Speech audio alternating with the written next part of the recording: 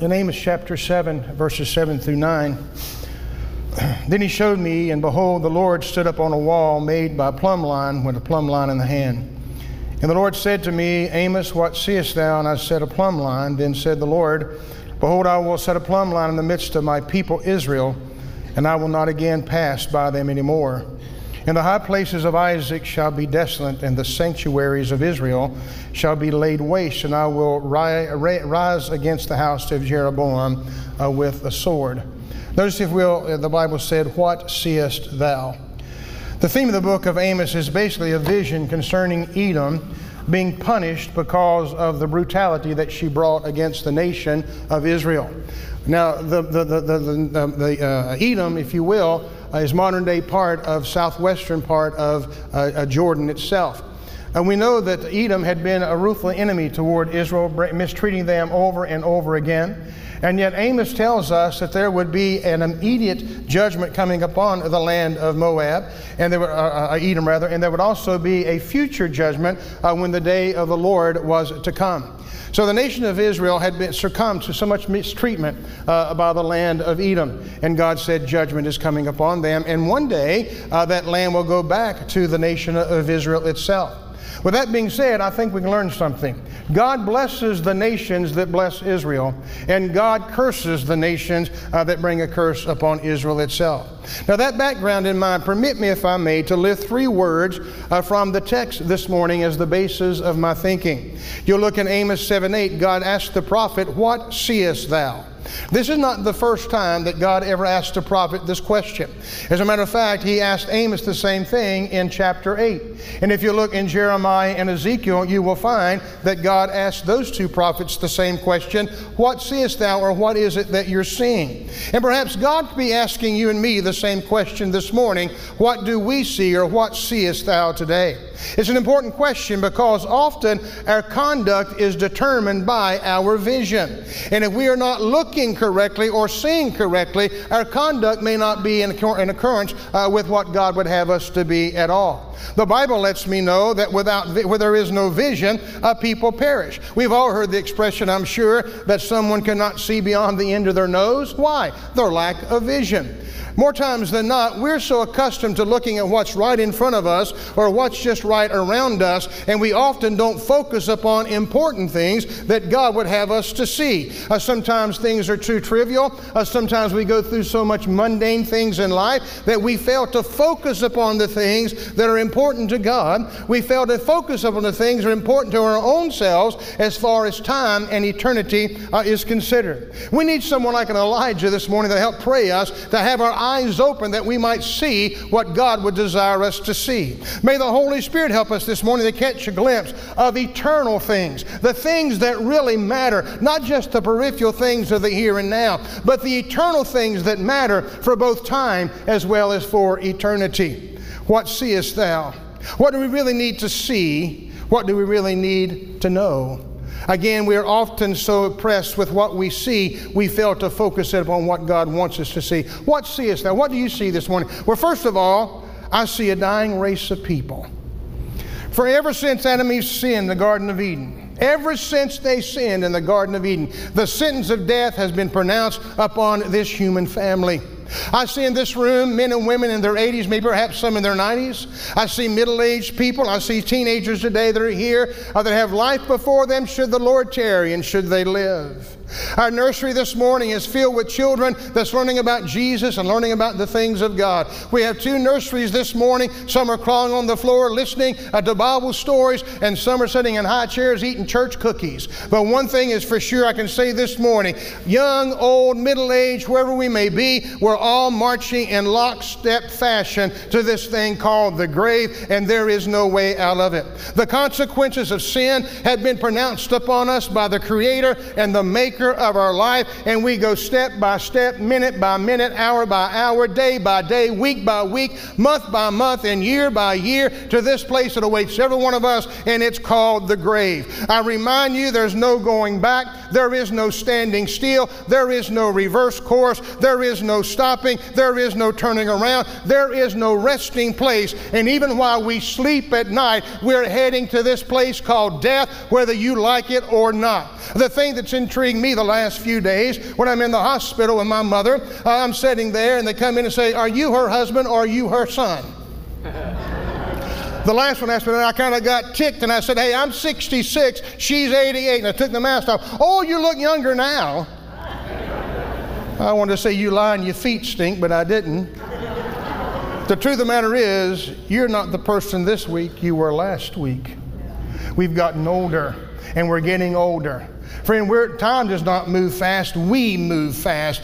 Time remains the same. We march on, and we were out face to face with that awful truth that death has overtaken us, and one day we will stand before our Maker and our Creator. We're part of a dying race. I don't care how much money you have, you cannot stop death from coming your way. I don't care how many degrees you have by your name, you cannot stop death from coming your way. I care not this morning how much money you have, what popularity you may have, who you may know in the White House or the drug house. It's not going to slow death down in your life one iota. Not only do we know that physical death is coming for us, but the Word of God lets me know there's a thing called the second death, where we will stand before the judgment bar of God, and He's not going to ask what kind of money do you have, where did you live, or what did you do. He's going to ask the question, what have you done with my Son, Jesus Christ the Lord? And thank God if we've accepted Him as our Lord and Savior, thank God the second death will have no hold upon us, will have no terror upon us, because we worship the one who's overcame death and the grave itself, and I praise God for that this morning.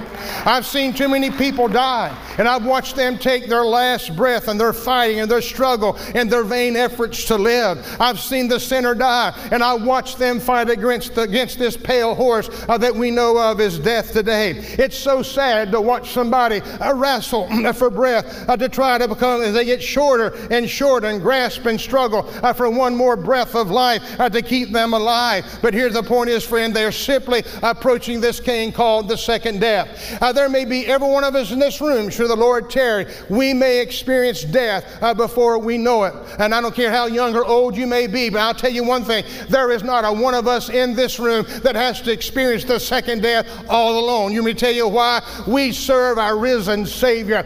We serve a God who took your sins and my sins and nailed them to a cross. We serve a God that rose from the grave for your justification and my justification.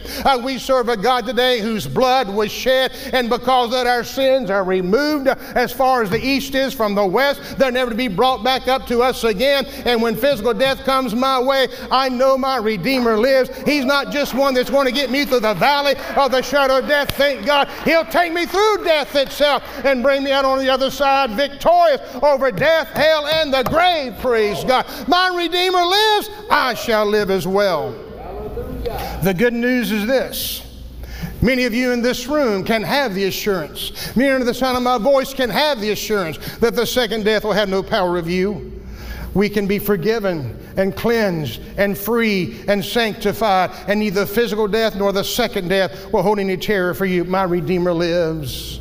You can have a Redeemer that lives. Jesus overcome death. I am He that's alive and died, and behold, I am alive forevermore. What seest thou? I see love, mercy, and grace of God offered to those of us in this room yet again today. Amen. Oh, the grace of God. Oh, the love of God. Oh, the mercy of God. Oh, the compassion of God. How pure and how rich. One of the most awesome attributes of my Heavenly Father is this. His mercy and His grace is offered to a people in open rebellion and hatred against Him. Please let that sink in.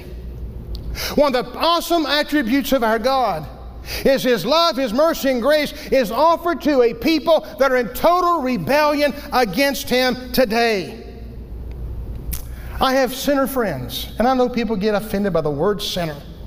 I am so tired of political correctness. I'm so tired of pronoun changes. Let's have some adjective changes. Look at me and call me handsome.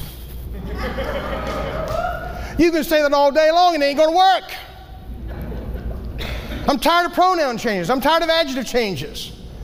I was a sinner going to hell. A sinner needs a Savior. If that's offensive, get over it. We need a Savior, a Redeemer. His name is Jesus. I've got sinners in this world that would give me the shirt off of their back. But they stand as an enemy to the Almighty God, for their works are as filthy rags in the presence of the Lord. In all of their generosity, in all of their love for me, they're in rebellion against God and rebellion against His holy word. They stand in league with Satan. They stand in league with the demons of darkness and everything that's good and decent and right. They're against all of that. Yet God is merciful. God is full of grace. And God is full of pity. How do you know? Because that was me. That was you. All the love of God that came down to man and saved us in our mess. The Bible said He loved us before He washed us. Glory to God. Why doesn't God cut them off? Why doesn't God crush them in a rebellion? Why does God give you yet another chance to hear the message of salvation? His mercy, His grace, His love, His pity. The mercy of God is not strained. The weeping prophet Jeremiah said, "It is of the Lord's mercies that we are not consumed." Friend, not one of us in this room earned anything from God. Not one of us in this room worked our way to God. It is He who came down and found you and me drowning in our sinful pool of sin. And He rescued us. What seest thou? I see a world that's tried everything in its power to bring peace and contentment to the human heart without success. There's no peace and contentment apart from knowing God. The Bible said, "There is no peace, saith God, to the wicked." No man separated from God and His love can be content to have any type of a deep-seated peace or any type of joy in their life until they come to know Jesus Christ in free pardon of sin. We often go to the drugstore with a prescription from our doctor to get something to deal with depression, to deal with anxiety, to deal with pain, to deal with all of these things. But friend, we got to find something you cannot find in a pill. It's got to be found in the gospel of Jesus Christ. What we need cannot be found in a pill, and what we need cannot be found in a bottle of booze, but it can be found in this person called Jesus Christ the Lord. Mankind, with all of his inventions, with all of his brilliance, with all of his learning, with all of his efforts, is unable to get along with himself. You ever argue with yourself? I do. I hope I'm not schizophrenic. You ever, anybody out there besides me argue with yourself? Who wins? Nobody. Families can't get along together in peace. Husbands and wives can't get along together in peace. Children and adults can't get along together in peace. Communities cannot get along in peace. Governments cannot get along in peace. Branches of government cannot get along in peace. And for that matter, there are many churches that cannot get along together in peace. And therefore they end up splitting, and lives are ruined because of the burn and the hurt and the pain of church splits. We've tried the United States of America. And there's more turmoil, there's more division, and there's more hatred in our country today than any time I've been alive in America. We've tried the League of Nations, we've tried the World Court, we've tried the United Nations, all hoping and planning on peace, at least among those that join. But how's that working out for us? The hippie movement of the 60s, remember that? How many of you are in that? You don't have to raise your hand. But the hippie movement of the 60s proclaimed free drugs, open sex, love. Yet it lead to disease and death, and many of the peace camps turn war-driven zones. All hoping for a world satisfied, finally with peace and utopia. John Lennon, oh, I wish there was no heaven, I wish there was no hell, I wish there's no religion, we just get around kumbaya. They all failed, and the ones that haven't failed will fail. Yes. Yes. They will fail.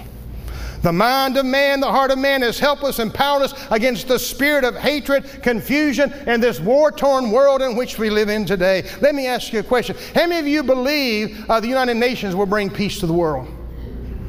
I see most of it are going like this. We don't believe it either. It seems that no one believes it will. I'm convinced that the dove of peace will never spread out those brilliantly beautiful white wings over our nation until the Prince of Peace himself has been invited to sit down at the table of your heart and drink and sup with you. It's the only way to have peace is through Jesus Christ the Lord. When Jesus, the Lamb of Calvary and the Lion of the tribe of Judah have come back into this world, there'll be peace, praise God, that the world cannot give, and peace the world cannot take away. It It's not something for a fleeting moment. It'll be a lifestyle, praise God. We're trading in this old world for a new one to come, praise God. Peace and joy and harmony with the King of all kings and the Lord of all lords. Hallelujah to his name today.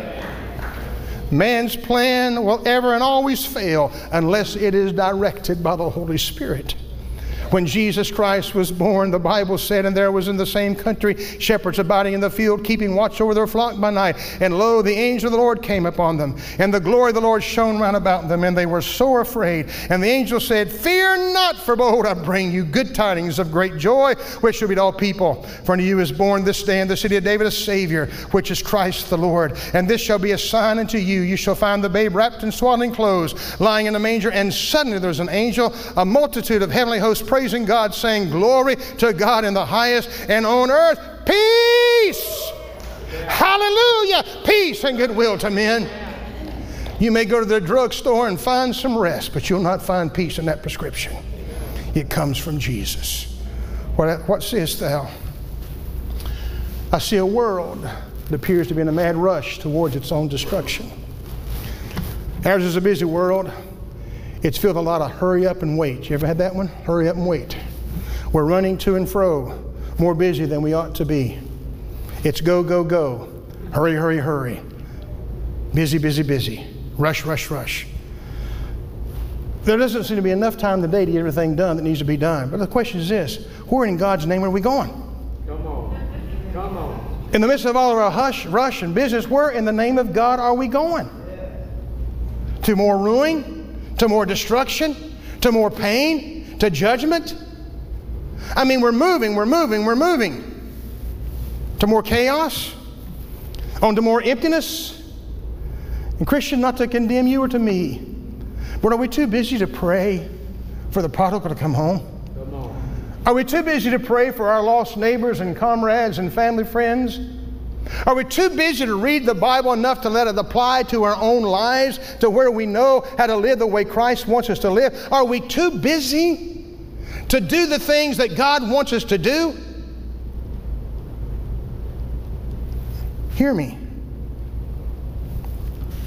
We're busy, moving, going to and fro, but where are we going?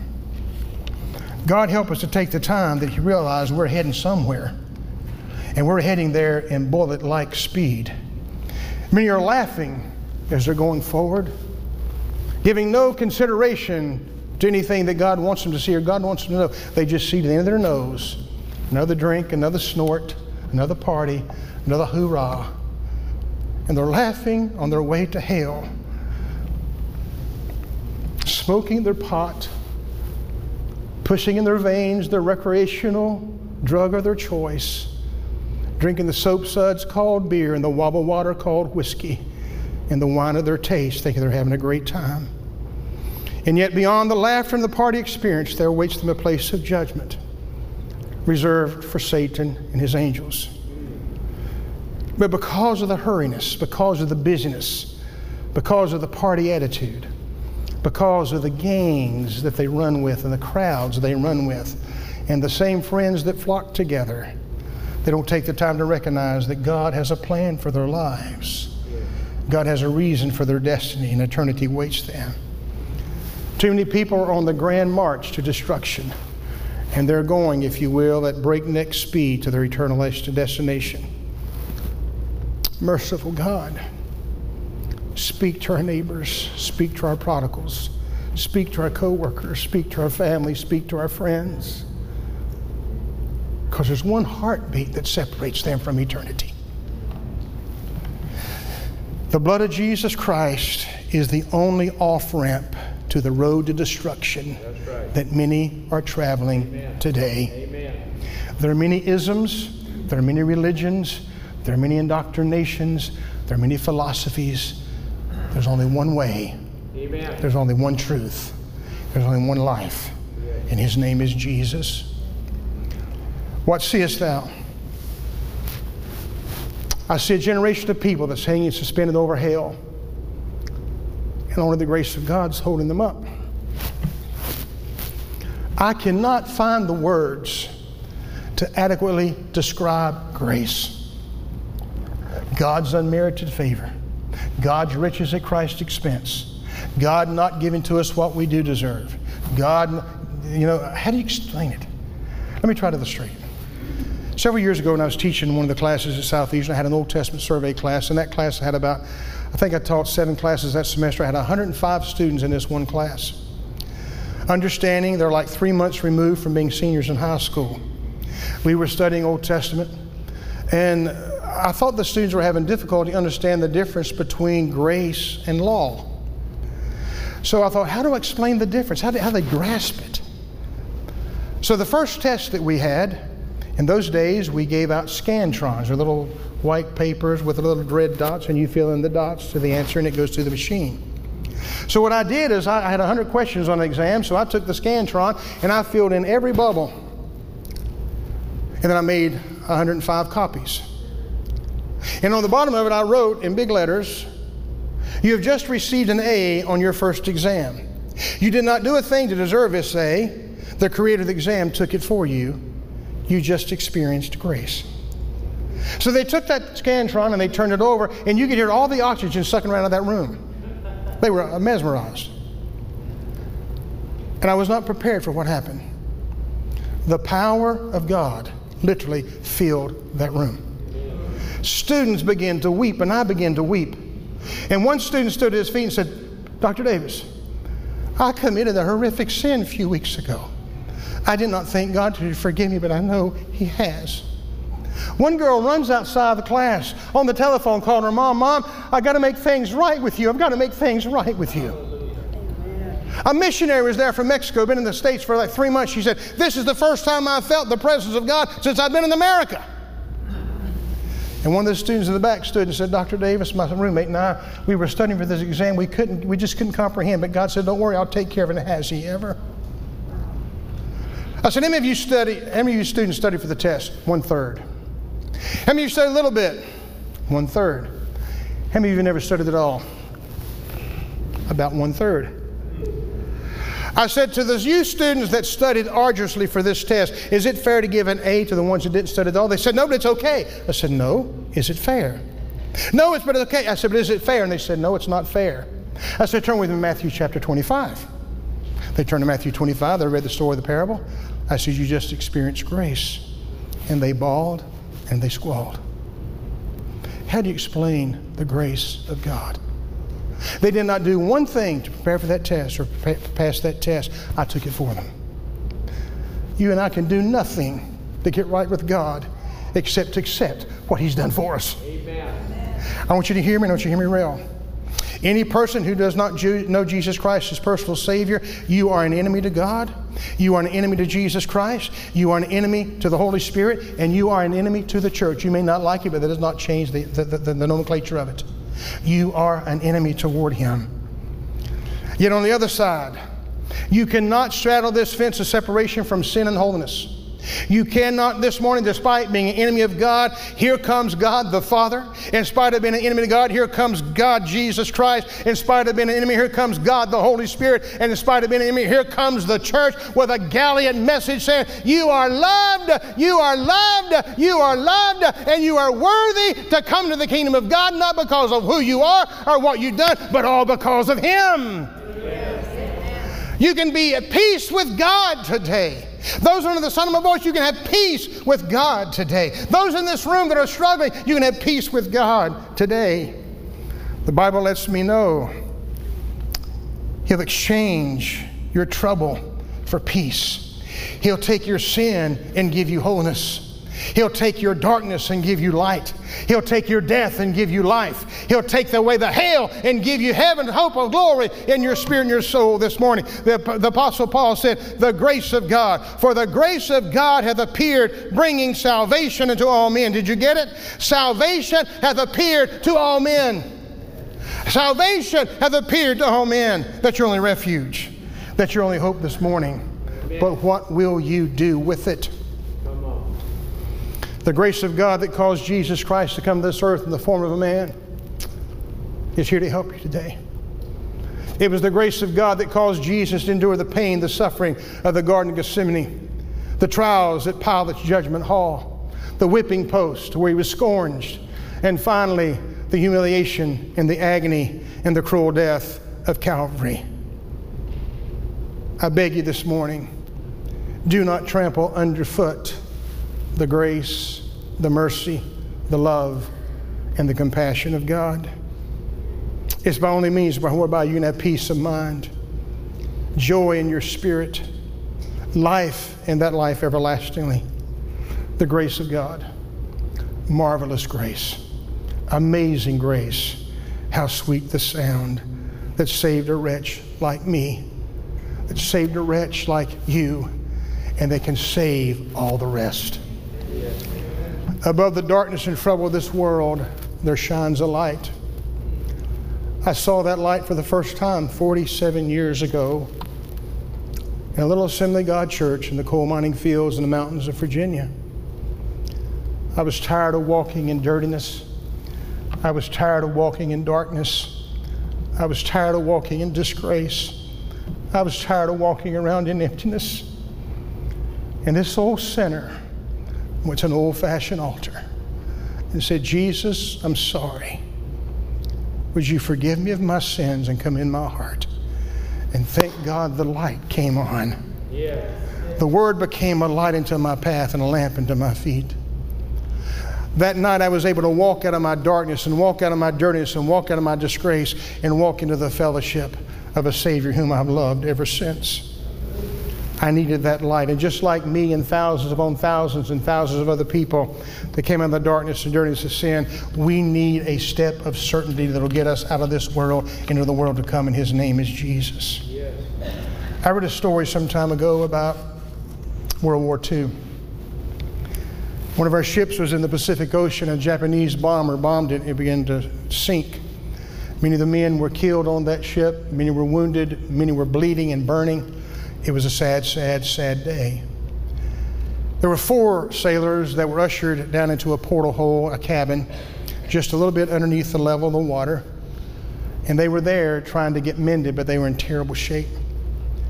They could hear the Japanese planes coming, still bombing, and that little ship was so far gone, it couldn't even return fire. And the command was to jump overboard, get on the rafts, get on the lifeboats, and go. And those 4 sailors in that little old portal hole, that cabin, they could barely move because of the pain, their wounds, their bleeding. And they were commanded to go quickly through that portal hole. Well, they knew all 4 was not going to make it because the ship was bringing on water. It was bringing on water fast. So one of those 4 men said, all of you 3 go first. I'll go last. If I make it, I make it. If I don't, it doesn't matter. I know Jesus is my Savior. You don't.